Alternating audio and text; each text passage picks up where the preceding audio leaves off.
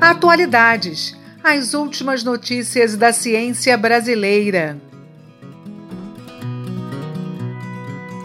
Você sabia que o nosso sistema nervoso entérico, aquele que compõe o nosso sistema digestório, possui uma quantidade muito significativa de neurônios? Essas células, que têm como função enviar sinais de comando para os órgãos do nosso corpo, não estão só no nosso sistema nervoso central, o cérebro e a coluna vertebral, como muita gente pensa. O desequilíbrio destes neurônios no nosso intestino provoca um tipo de infecção que pode gerar várias doenças. A professora e ex-bolsista do CNPq, Juliana Martins Perles, diz que ela pode causar, por exemplo, o Parkinson. Os cientistas provaram que o Parkinson inicia no sistema nervoso entérico. O sistema nervoso entérico é um sistema nervoso próprio do sistema digestório. A gente tem na sua parede uma quantidade tão grande de neurônios que seria a mesma quantidade que é encontrada na medula espinal.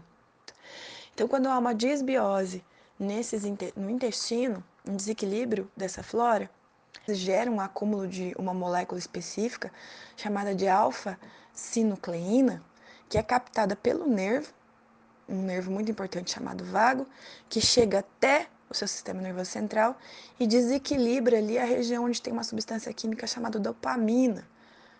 E aí causa o Parkinson. E mais avançado que isso, esse desequilíbrio, essa disbiose, geram placas de uma determinada proteína, né, amiloide, beta-amiloide, que podem ser depositadas lá no sistema nervoso central e formar as placas senis que geram Alzheimer, certo? Claro que essas doenças têm um fundo genético, né? Mas tem que ter um agente que estimule essa genética a realmente trazer a doença.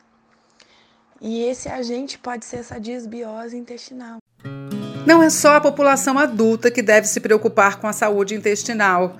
As mães precisam estar sãs para gerar seus filhos sem doenças e procurar oferecer a eles alimentos que mantenham a biota da garotada saudável, para que o desenvolvimento cerebral seja pleno, afirma a professora Juliana.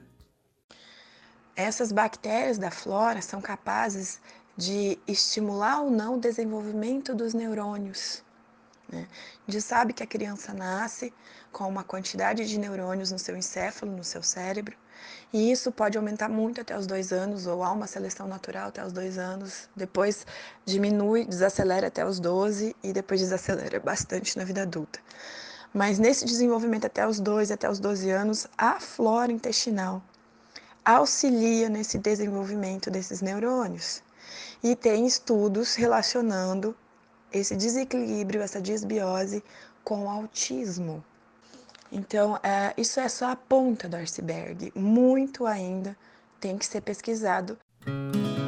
Juliana Perles lembrou que boa parte dos resultados das pesquisas que ela faz com o grupo ao qual pertence está no Museu Dinâmico Interdisciplinar da UEM, o MUD.